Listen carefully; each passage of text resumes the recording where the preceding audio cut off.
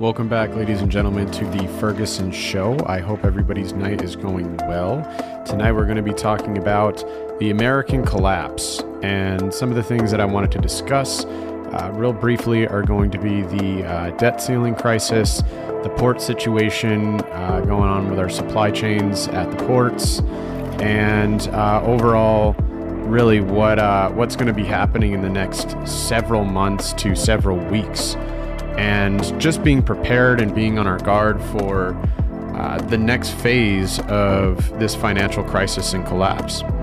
The main thing that I wanted to talk about was actually the debt ceiling and the reconciliation bill, right? That's been kind of going on, floating around for the past probably like almost 2 weeks, week and a half, somewhere around there. And, you know, annually when Democrats, Republicans, they come together, they on a yearly basis, they usually always are raising our debt ceiling, meaning they borrow more money to pay for things that we need to, pay for, such as emergency funding to our first responders, roads, bridges, infrastructure, etc., that we need to do on a daily, followed by, maybe some social justice causes or climate change or whatever the hell is really going on at the time, whatever politician, right, is in office, that's our president, our sitting president, or even people in the House and the Senate that have these different strategies that they think would be beneficial to our economy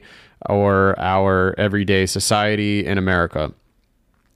With this, every year they raise this debt ceiling to continue to pay our bills for the government, because it's not just the exterior portion of America, right? It's the inward portion, our government buildings, government workers, to keep the people in Congress and the Senate in business and being funded, our judicial system like the Supreme Court, and obviously our executive branch, which would be the president and vice president and all the people that embody that body. So every year, though, we have to raise this. We have to borrow more money. And how does it get paid for? Well, we get via taxes. We get taxed, right? That's how this budget usually ends up getting paid for, is by our taxes. Now, most politicians and most of the mainstream media is going to tell you that's not the case. Taxpayers pay nothing, and it's already paid for, like what they're painting right now. And this isn't the first time that they've said this. They've said many of these things in the past when people were saying, hey, Obama's raising our taxes by almost triple at that time, right? Like, they said the same thing back then that they're saying now, except it's a little bit different, and I think it's actually worse. But when they tell you that it's scot-free, there's nobody's paying for it but the government, and it's already paid for, etc., please do not listen to them, ladies and gentlemen. They are lying to you. They're typical crooked politicians, just like most of them are. So you really have to take things into consideration when we're supporting bills and we're supporting certain documentation that could really set a precedent for the rest of the country. So I'm going to get into a little bit about this. So for the reconciliation bill, right? The reconciliation bill is basically a move by, it could be used by either the Democrats or Republicans, whoever has the majority.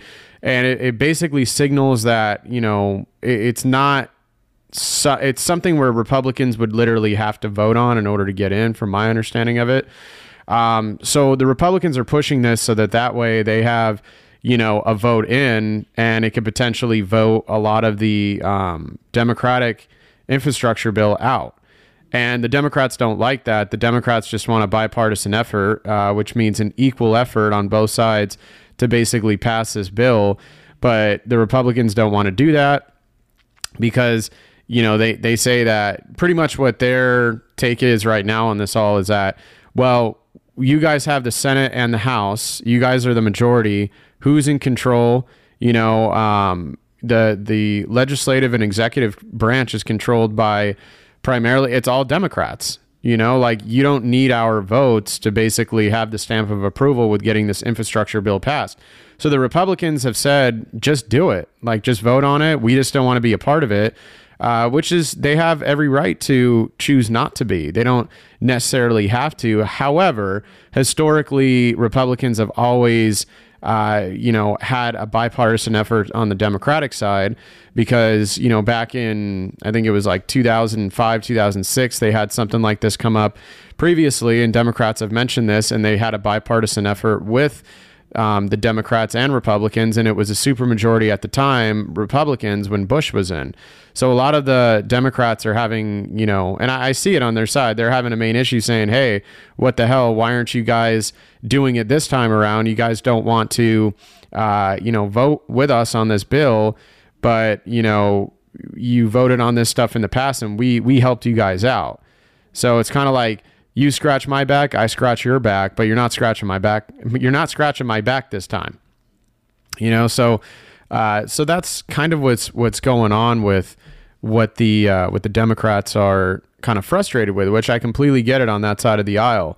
But on the other side of the aisle, I also see the Republicans' view, because the Republicans are saying, look, you guys want to pass a $3.5 trillion spending bill on infrastructure, yet you can't explain accurately. None of them have been able to explain at all. Now, I'm not saying this couldn't have happened behind closed doors off cameras, but on camera, even when they have their Senate hearings or their hearings in general, I've never personally seen any of them actually explain what's really in it other than some roads, bridges, and, fill in the gap types of things. So there's more to that bill too. I read a little bit about it, and granted it's 2,000 pages, right? So you have to really do your due diligence to read every single page. Obviously, I just kind of skimmed through certain sections that I thought were important. And I'm going to name a few that are questionable. And then I'm going to also give, my view on the spending margin as well, because I did kind of find something that was awfully strange when I did the numbers. And I spent about a half hour to an hour adding up the numbers, seeing what each area that they were trying to spend the money in, which had stuff to do with obviously infrastructure, climate change. I think they had stuff to do with like trans rights. They had stuff to do with the economy, all that stuff, right? So the main thing though is that going back to it, the Democrats want bipartisan effort. The Republicans say you don't need bipartisan effort because we don't support the excessive spending that you're doing, the excessive spending after you guys just blew through a whole year of stimulus bills that you passed in the Senate. Because you got the votes in the House, you needed it in the Senate, but the Senate passed them, right? And that happened during Trump's administration, and then it also happened, partly during Biden's administration. And another thing that the Democrats are also saying is that, hey, we went from 21 trillion to 28 trillion under President Trump. He's the one who gave the major tax cuts to, the major corporations and the big businesses. And now that's causing a huge deficit because, we need that money. But it doesn't make sense the way they quote it like that because, we didn't borrow another $3.5 trillion or we didn't borrow more money during Trump's administration, at least to my knowledge. We didn't borrow any more money to spend it on other things. We just simply cut taxes. Simple as that. And as far as like the infrastructure or spending or doing things we normally did before Trump, I mean, yes, there was always that. But the thing is it wasn't as, to my knowledge of, 2008 all the way through, 2016, I don't remember it being a big expenditure during that time. I remember taxes were up. I remember, especially after the 2008 crash, things were bad, but it never seemed apparent to me that we were spending more than what we can handle. We still had to raise the debt ceiling. We still, had the things we needed to pay for, but it didn't seem like it was that bad. This time around, though, because you have the stimulus checks that went out, government aid, rent moratoriums where landlords are not able to get their rent and people were able to get off scot-free. All that stuff, you got to remember, it's all funneled through our economy, our economic system. So even though you're giving breaks, even though you're at the time letting people off scot-free to pay for goods or services, or in this case, rents, or people lost their jobs so they need money to feed their families, etc., all that money is borrowed debt, And I think that's what Democrats don't understand. And they tend to just make it a political issue, right? And they think that, well, we're just going to throw in the face that they don't want to pass this bill because if they don't, then all the government's going to shut down. We're not going to be able to pay our bills and the economy collapses. But they're not looking outside of that picture and saying, well, wait a minute, we did have excessive government spending within the past year, which a majority of it did contribute to the debt, the 21 to 28 trillion. It wasn't necessarily all the tax cuts. I'm not going to say, though, that Trump didn't cause us any type of debt. Absolutely, he did. I just do not think that it's personally an exorbitant amount like they're describing. And that's just politics for you. So on the Republican side, going back to it, they don't want to pass it because of this, right? They think it's excessive spending. They also think that it's a socialist bill. They don't believe that it's what would be the word? A democracy type bill. I guess I'll just use that word. They don't believe it's a full-fledged democracy. They feel it's a socialist agenda. And that's one of the main reasons why I think they're turned off, because regardless of the accounting side of it or the metrics that goes that gets involved with this, they see it as a political stunt from the Democrats. That's kind of in their minds, like what they're thinking. But I think ultimately Republicans and Democrats will come to an understanding at some point, or maybe they won't, but the bill will still get passed somehow, whether it's less spending or whether it's keeping the amount level at what it's at. I don't know. I can't tell you, but I'll give you my thoughts. But going back to it, so this reconciliation bill would give Republicans a vote where they don't necessarily, it somehow changes the course of the way that they would vote in the House and the Senate. I don't want to go into all the details and bore you guys, but let's just say it's a better move on the Republicans, and that's why the Democrats are despising it, because it would give more of a majority votes to the Republicans based on that thing that they want to do. So they first want to pass the reconciliation bill. They want to do that, and then they can move on to the infrastructure bill that would, of course, raise the debt ceiling.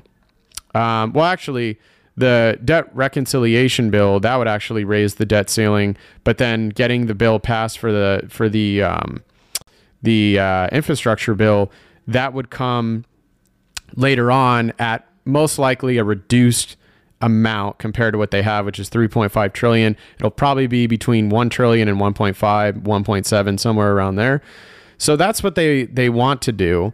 But again, Democrats, they don't want a reconciliation bill. They just want a bipartisan effort from the Republicans, just an easy vote. So that way they can say, hey, we got this done. We raised the debt ceiling.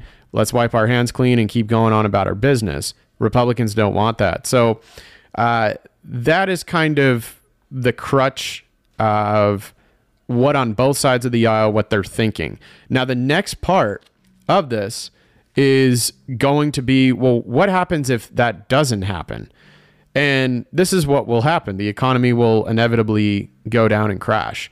They won't have enough money to fund the government, fund government aid, such as welfare programs, government workers like police, fire, all these different things. Because you got to remember, like cities, counties, whether it's police or fire, EMTs, a lot of those people are all connected. They're government jobs, so they're still connected with government. So that means that they, if the government in Washington shut down, that means they shut down, right? And that would be atrocious, because it's like now you have cops out there that are either getting reduced pay or no pay at all because the government shut down. So who's going to police our streets? That's a scary thought, huh? And one of the biggest things is that historically, the United States has never defaulted on its debt ever in history. In all of, the years that America has been existent, it has never defaulted once. The debt ceiling has always gone up. So that's why it's a big controversy right now.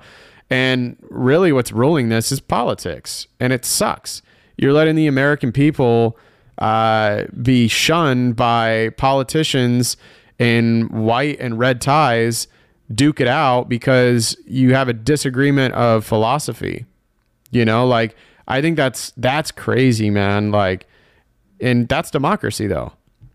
So not only were the government shut down and government jobs, government aid, welfare programs, or government programs, I should say, that are just created for people to exist in society to help them out because of their income or, you know, their specific situation.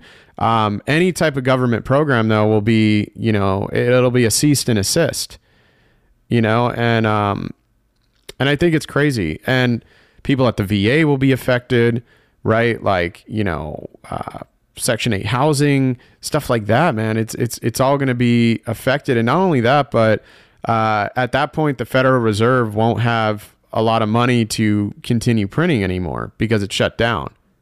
So that's another scary thing. If the government shuts down, then that means the Federal Reserve stops working. So who's going to continue to print our money when we're working at our regular jobs, making our regular wages? Who's going to be printing that money so that way we get a paycheck on every Thursday at 12 midnight? That's another scary, scary thought. And I don't know. It's mind-boggling to me. So the stuff I just mentioned, that will inevitably happen if they cannot raise the debt ceiling, they can't pass this bill successfully, and it can't be, you know, done. And there is a deadline date, and I will give it to you right now. It is October 18th, October 18th, October 18th. Remember that date, because that date is coming up. It's already, October 4th already? So 56, so we got about 14 days, 2 weeks to pass this thing. 14 days. 14 days. Right? So we got 2 weeks. Are we going to be able to do it or are we not? So that's the ultimate thing with that. I just wanted to speak briefly on that so that way you guys have kind of an understanding of what's at stake here. So if you're in, you know, if you guys are still working and you haven't been laid off due to not getting the vaccine, or you're just not able to work in general, or you're still collecting, I think they already ended all the unemployment and all that, but I could be wrong because I think that goes, I think there's state by state, and then the federal government, I think sometimes does, they were giving people money every week, the $600 for a period of time. I think that's all done with now.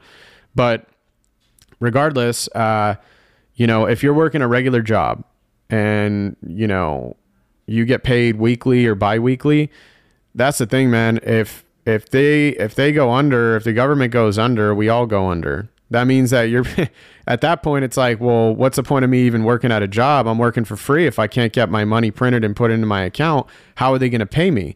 And that's why there was a lot of skeptics out there a few weeks ago. They were saying when this first started coming out, they're like, shit, are we going to go back to the barter system? And the barter system is trading, you know, like tobacco, liquor, something of like value, I guess you can say, for goods and services. And I don't think it'll get that bad, to be honest with you. That would be freaking nutty if it did. But I think if they can't do this, and that's the last, you know, stance pretty much, and that's an emergency situation, then by all means, we could go back to the barter system, which would be terrible, you know? But yeah, I kind of wanted to briefly talk about that, right? And just kind of give you guys some insight about what's going on. The last bit that I wanted to do on this piece before I go into kind of what's going on at the ports right now and what you guys should be preparing for with that is very interesting stuff that has come out between two Democrats, actually, his name's Joe Manchin. He's a senator from West Virginia. And then you have, what's her first name? Last name is Sinema. And I think it's Kirsten Sinema, or I don't remember her first name. It's her last name's Sinema. Look her up. She's a senator from Arizona. I'm forgetting in the moment. But yeah, so these two Democrats are moderates. They're not progressives. And if you guys, the ones on here that are listening that are in it for the finance, not really for the politics, just a backstory, right? If you don't know, progressives are people that want certain things like the infrastructure bill, socialism. They want things that are not necessarily, you know, with a democracy kept in mind. They want things that are kind of off the cuff. They want control. They want power. They want certain things that we didn't usually do before. And moderates are more people in the middle that are traditional Democrats that are law abiding. They want democracy and they have their views still on certain things that maybe Republicans don't have, but they're still a part of America and they still believe in that. The progressives will always tell you, well, we're for democracy. What are you talking about? You know, like this and that. But a lot of their ideology and a lot of the things that they want to pass, if you really study up on them, they're not, sound. They just don't really make any sense. So Joe Manchin and Sinema are both moderates, Democratic Party. They're the two out of the entire party. They got about 96% of the party that wants this bill passed and this spending to be done. Joe Manchin and Sinema are saying, no, that's way too much.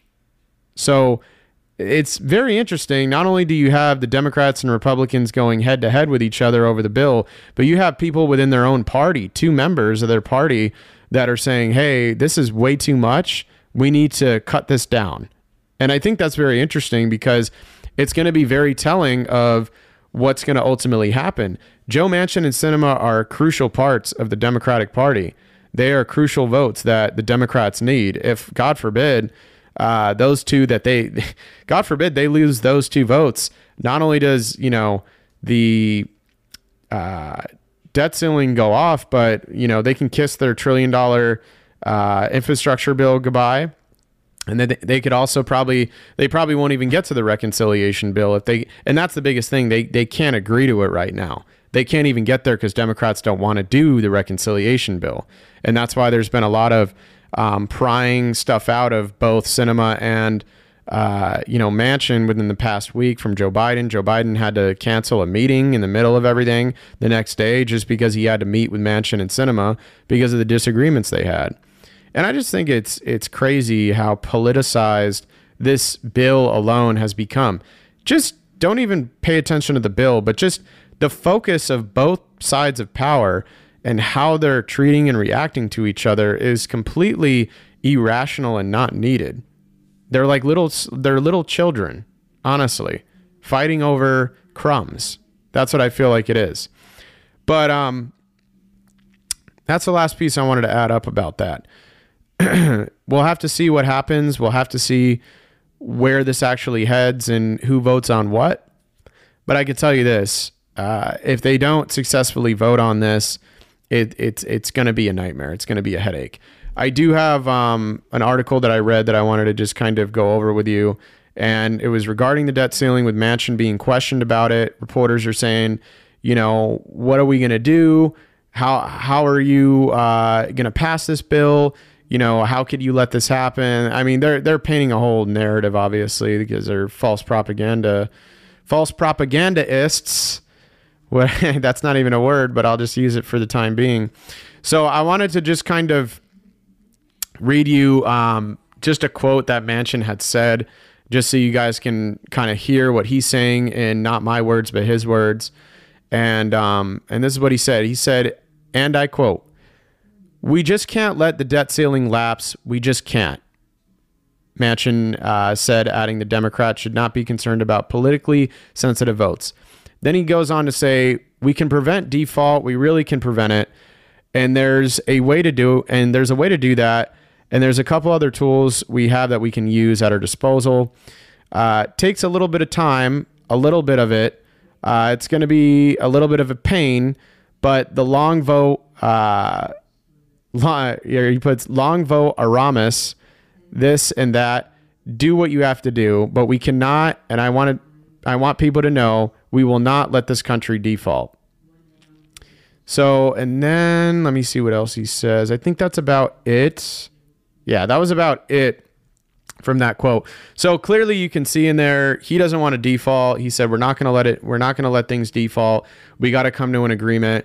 I think what will end up happening is either they're going to lower the amount or the Democrats or the progressives are going to keep it the same. They're going to corner Manchin and Sinema in a corner, and Manchin and Sinema are going to be cornered, and they're probably just going to end up voting on it because they feel pressured.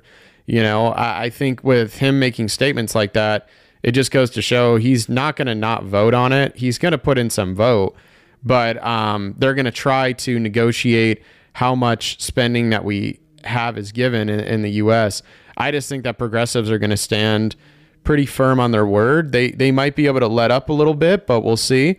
But I just wanted to add in, that's a quote that came out, and this was today at 6:30 p.m. and it's now 7:43, so almost an hour ago this came out. This was the statements that he made today. So that's the latest on that. Now, what I wanted to next talk about is what's going on with our ports, right? The ports right now are not looking good.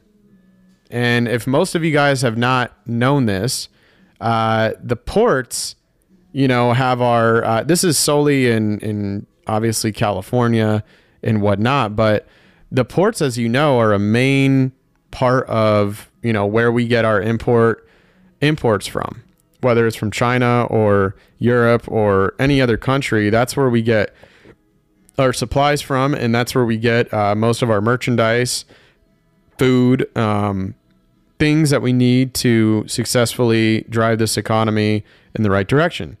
So what's gone on since about, I believe it was the end of July, early August, is the ships there's enormous amounts of ships out in the sea, specifically in the Pacific.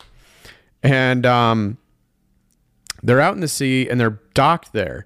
And they can't bring the ships in because of COVID. And what do I mean by that? Well, there's less employees to work and get those ships into the docking stations and then unload and put them on the trucks that need to be funneled out to the different retailers or distributors that sell products. So we just don't have the people.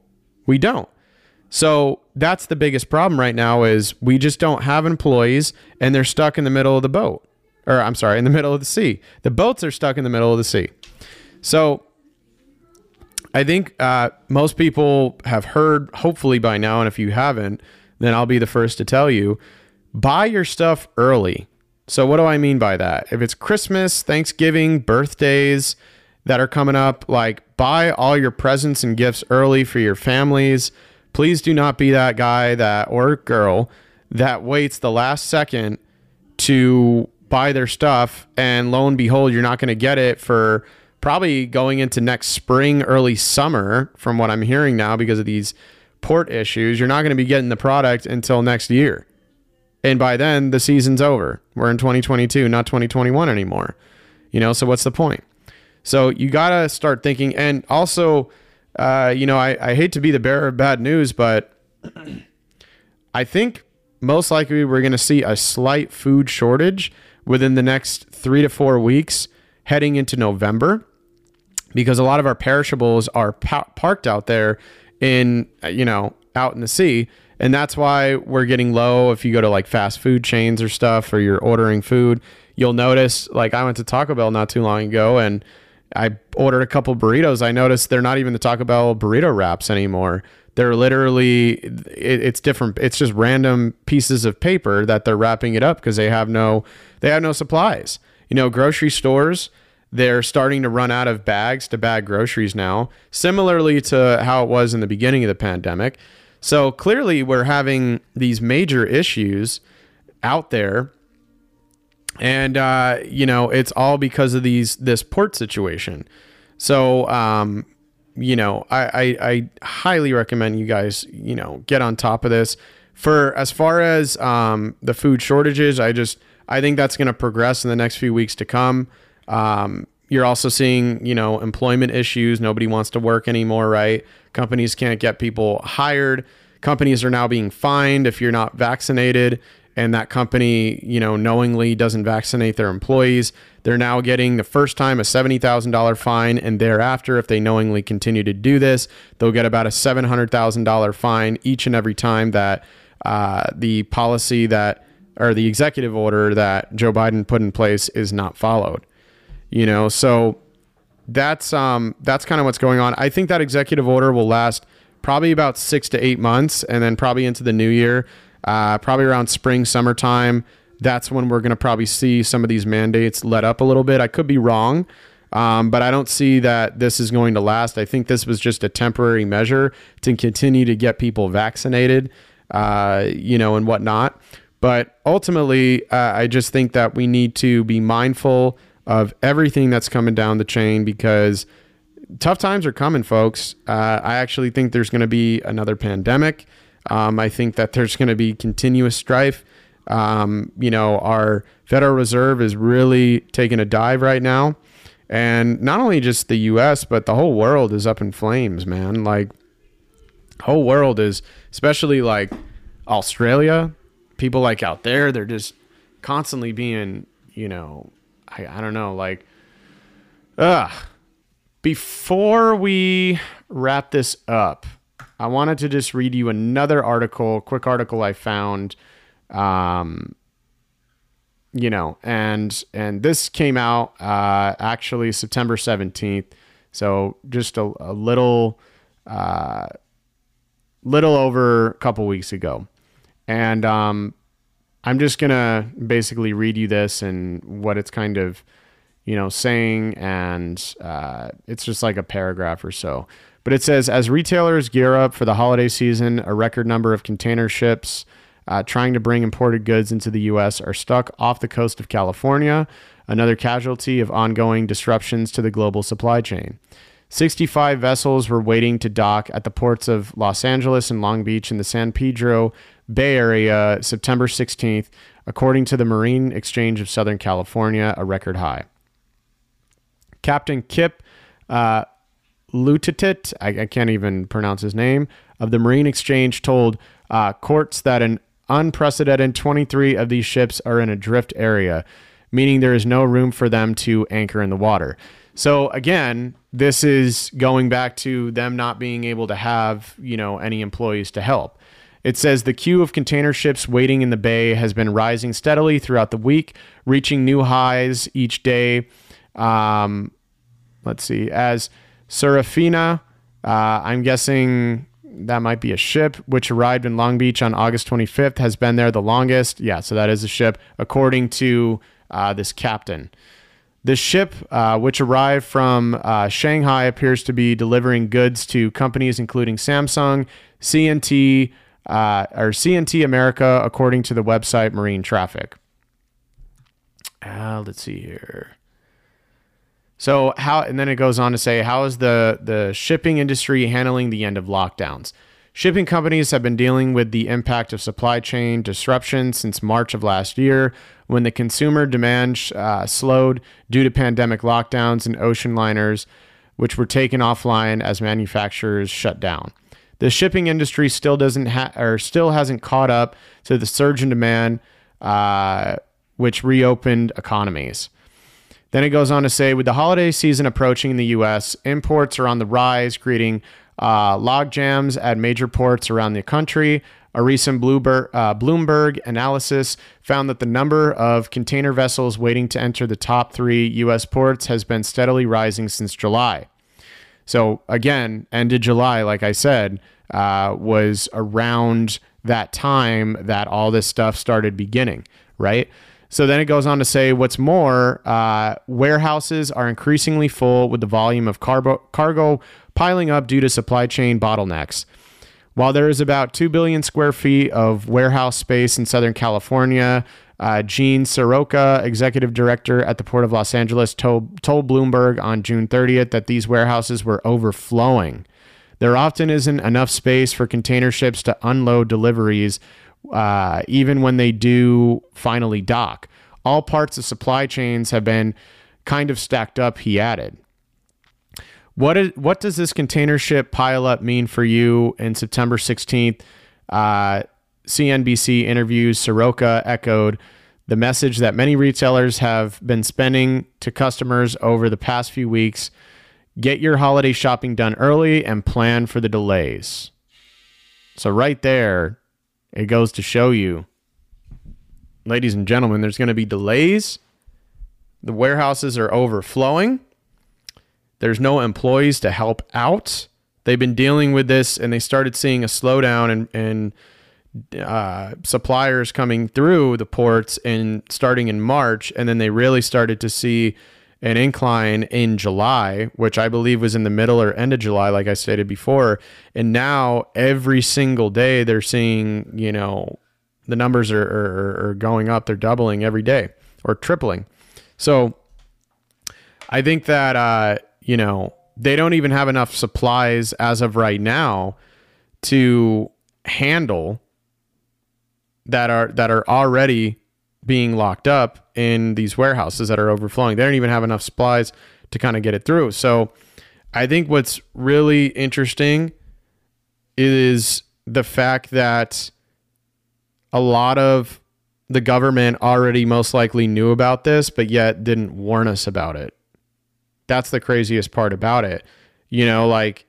Though that's a major thing. Those ports funnel out. We funnel stuff out to other countries as well through those ports. It's not just our country, but it's other countries as well. So it's funny how these world leaders most likely knew this and they just kept it under wraps, didn't say anything, and now we're having this huge problem. So and that's just my opinion on it. I don't think that they don't know about that, because that's a big part of our economy, right? People that have businesses that need that come from warehouses that need to put them in their stores that they built, their e-commerce stores, or it could just be a boot on the ground store. They need those supplies to come in and they need to be funneled through. And now you have these supply chain shortages all over COVID. Seriously, even people vaccinated, it seems like for whatever reason, they're either not returning to work or they just have no interest in working anymore. It's like people are so afraid. It's just crazy. Anyway, that's about going to wrap up this podcast. If you guys did enjoy the content, please feel free to subscribe, whether it be on Spotify. I think you can subscribe on Google Podcasts, and then Apple Podcast. Feel free to drop a review. And then you can follow me on my social media. Like I said, you can support this podcast on Spotify listener support. That will be in, my link in the show notes below. And next week we will talk about some more, and hopefully I have more updated news and information on the debt ceiling, the ports, and then we'll dive into probably another financial topic. So anyway, I hope you guys have a great night. Have a great week, and I will see you guys next time. Signing out from The Ferguson Show. Peace.